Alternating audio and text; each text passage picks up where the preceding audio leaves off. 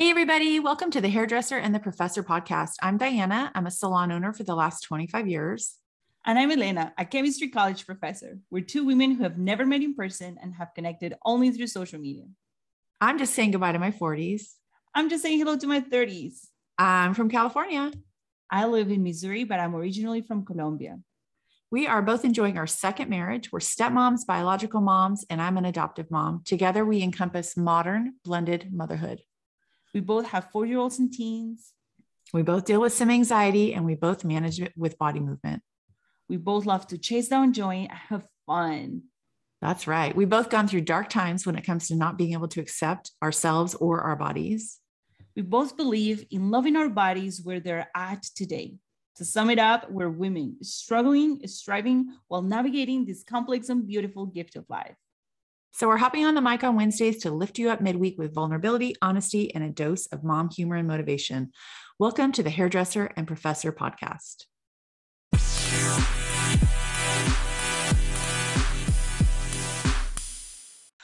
It's been a hard week, but I do have some stuff to share about stress eating.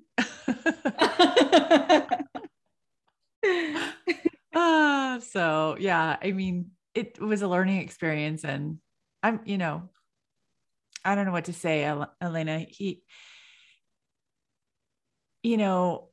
I think there's these situations in my brain. I know that I'm in the right. I know that this person should be supporting his children. I know that for 20 months, he hasn't. For 25 more months until she's 18, he should.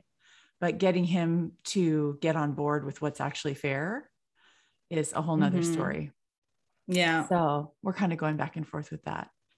But so what I was going to say is, in my head, I know I'm right, but in my heart, I'm still that person that's terrified of him. I'm very manipulated by our past and always think that it's going to be, a difficult situation, because it always is.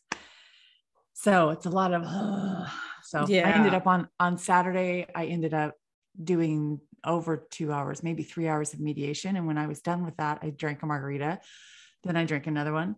Then I drank another one. Then I said, what sounds really good for dinner, to my husband, who's extremely accommodating? Birthday cake and ice cream. So yeah, that's what I had for dinner, was birthday cake and ice cream from the grocery store. And it was just that kind of day. But it's interesting how we revert to those old habits of like, I'm going to comfort myself with sugar, and then I look at like all the times, like if my kid gets hurt or my kid is in a place, sometimes I don't do it, but sometimes I'm like, oh, maybe we'll get you a treat. And it's just like, no, don't let her comfort herself with sugar. Cause that's how I was raised. That's comforting myself with sugar. And that's why it's a problem. Well, and the thing is that I remember realizing once, so our kids, there was a period of time, which we have, one of them was doing football and the other one was just doing band, and he was also doing football. And then every week I was like, babe, we're going to get ice cream, and like almost 4 times a week, because they're just doing something. And that's crazy, because then that's like the culture is that you did an amazing job in this very physically demanding sport. Let's go eat a bunch of junk food right afterwards. So true. And that's what we would do after all of the football games, after every time, or even as we're doing football game, we're like ordering the pizza and then like having all this food. And it's interesting how even like what you said, I was like, I sometimes feel like my daughter is sad and she says herself, but ice cream will help. And then it's really easy to be like, sure, I'll get you some ice cream, but wait a minute. Yeah. There is that, let's try to do something else. And even if she will still get ice cream later on, trying not to make it immediately, as though that's what helped me feel better, is that I had ice cream. I think you're right. I could see it would be way more helpful to be like, okay, the message is like, if something's upsetting you, or if something upsetting happened to you, or if there was a failure, disappointment, to console yourself with like cuddles or like self-soothing or something like that. And then a treat is just a treat. It's not a reward. It's not filling in the void for something that didn't work out right. It's just a treat. And it happens very occasionally. And that's a hard thing, because I got a lot of treats for when things didn't go right, or for when my parents, you know, and they were great people, but they had misgivings and failings. But that would be like, you know, if there was something that went wrong in the house and they wanted to make us feel better about it, would be treats.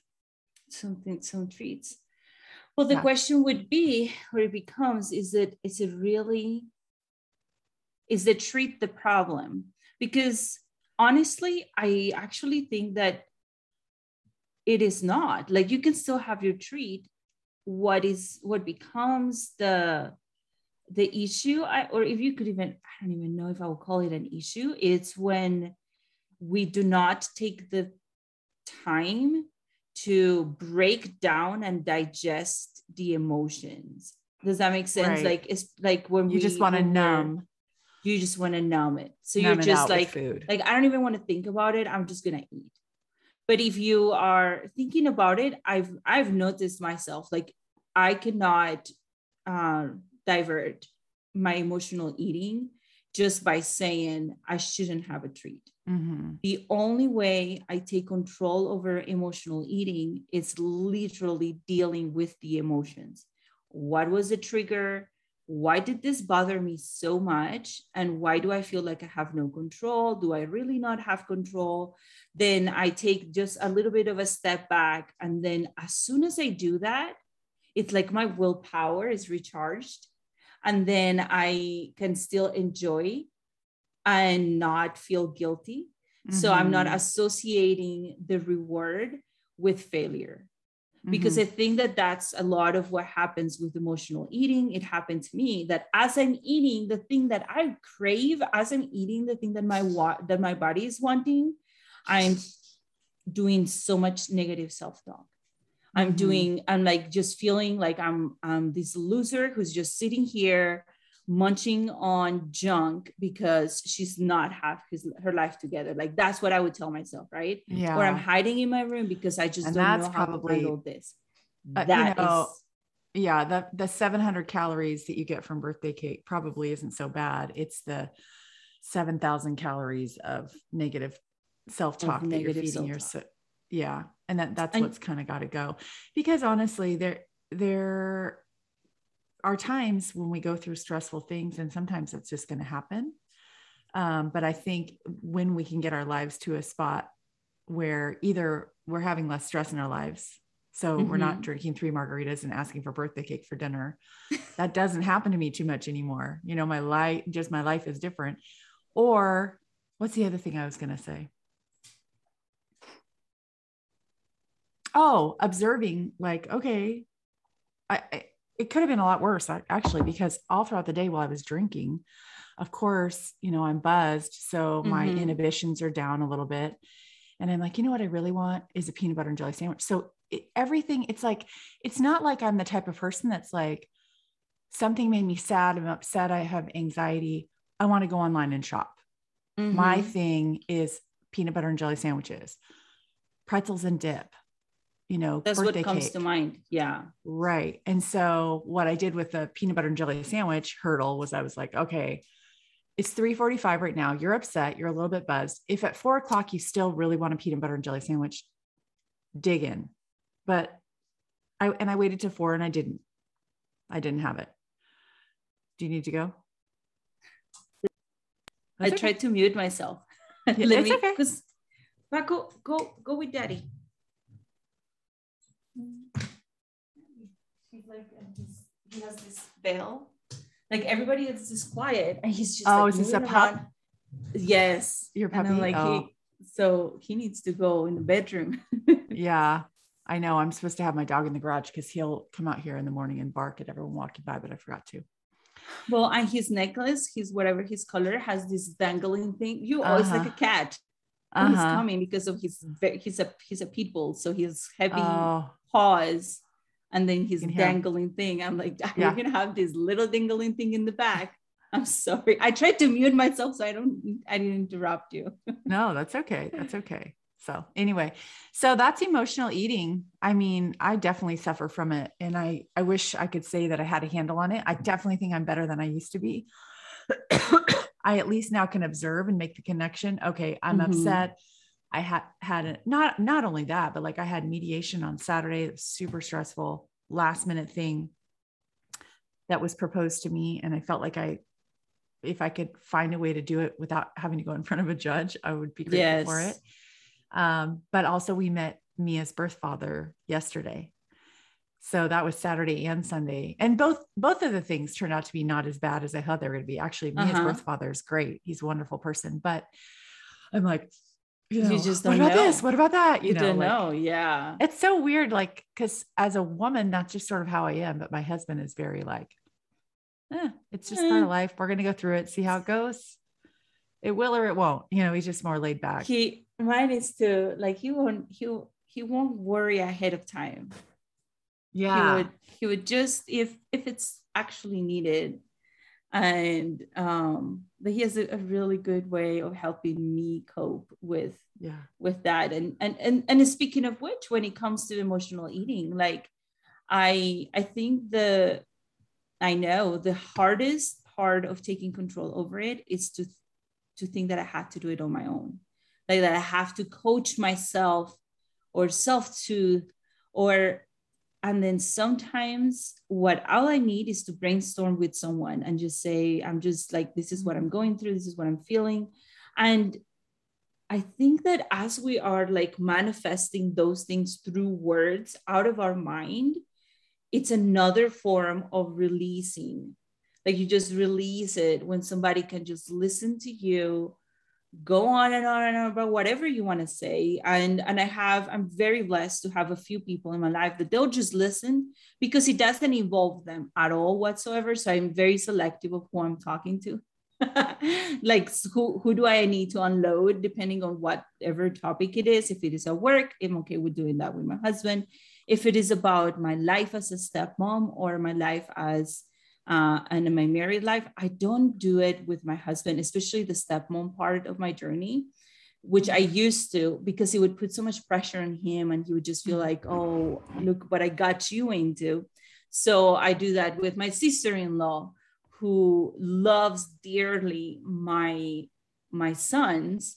So she will not create an image based off of what I'm struggling with. Right.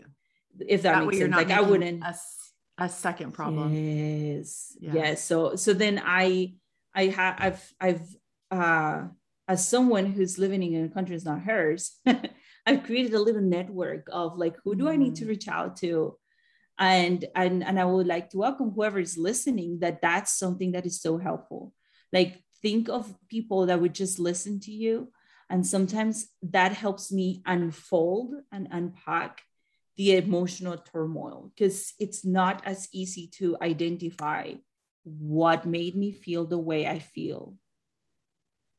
As you talk, there is that release and it gives you control, because at that point, and I can imagine had I been able to call you on Saturday, or had I thought to call a friend that I could talk to and say, this is how I'm feeling, I probably wouldn't have turned to the birthday cake. You know what I mean? Yes. Had I thought of that tool, but I think in the moment, a lot of times I don't think of the tool. So maybe I need to write down a list of like, what are my tools when I'm going to have like an emotional binge, which I guess is what I would just call that. And not that I'm like saying that can never happen, but I would prefer for it not to happen. I don't think it was really good for me. I didn't feel that great after. It didn't feel great the next day. Well, it's like, I'm telling you, you're taking the defeat. Like that's what makes the treat become something that is supposed to own. This is just these calories. This is a inert thing that has no life, has no emotions, has nothing. It's just a piece of food.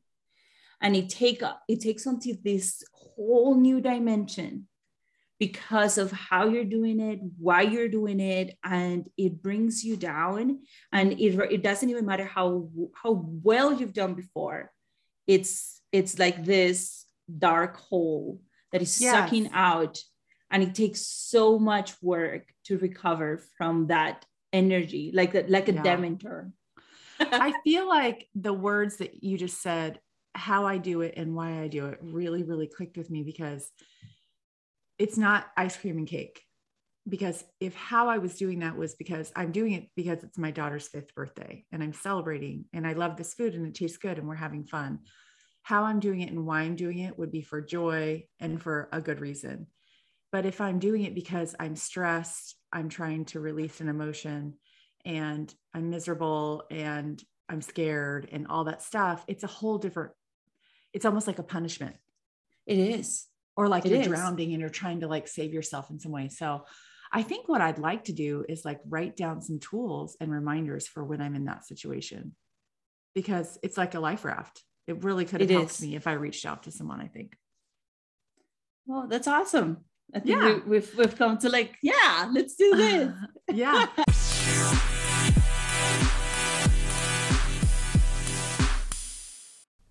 Hey friends, thank you so much for tuning in to the Hairdresser and the Professor podcast.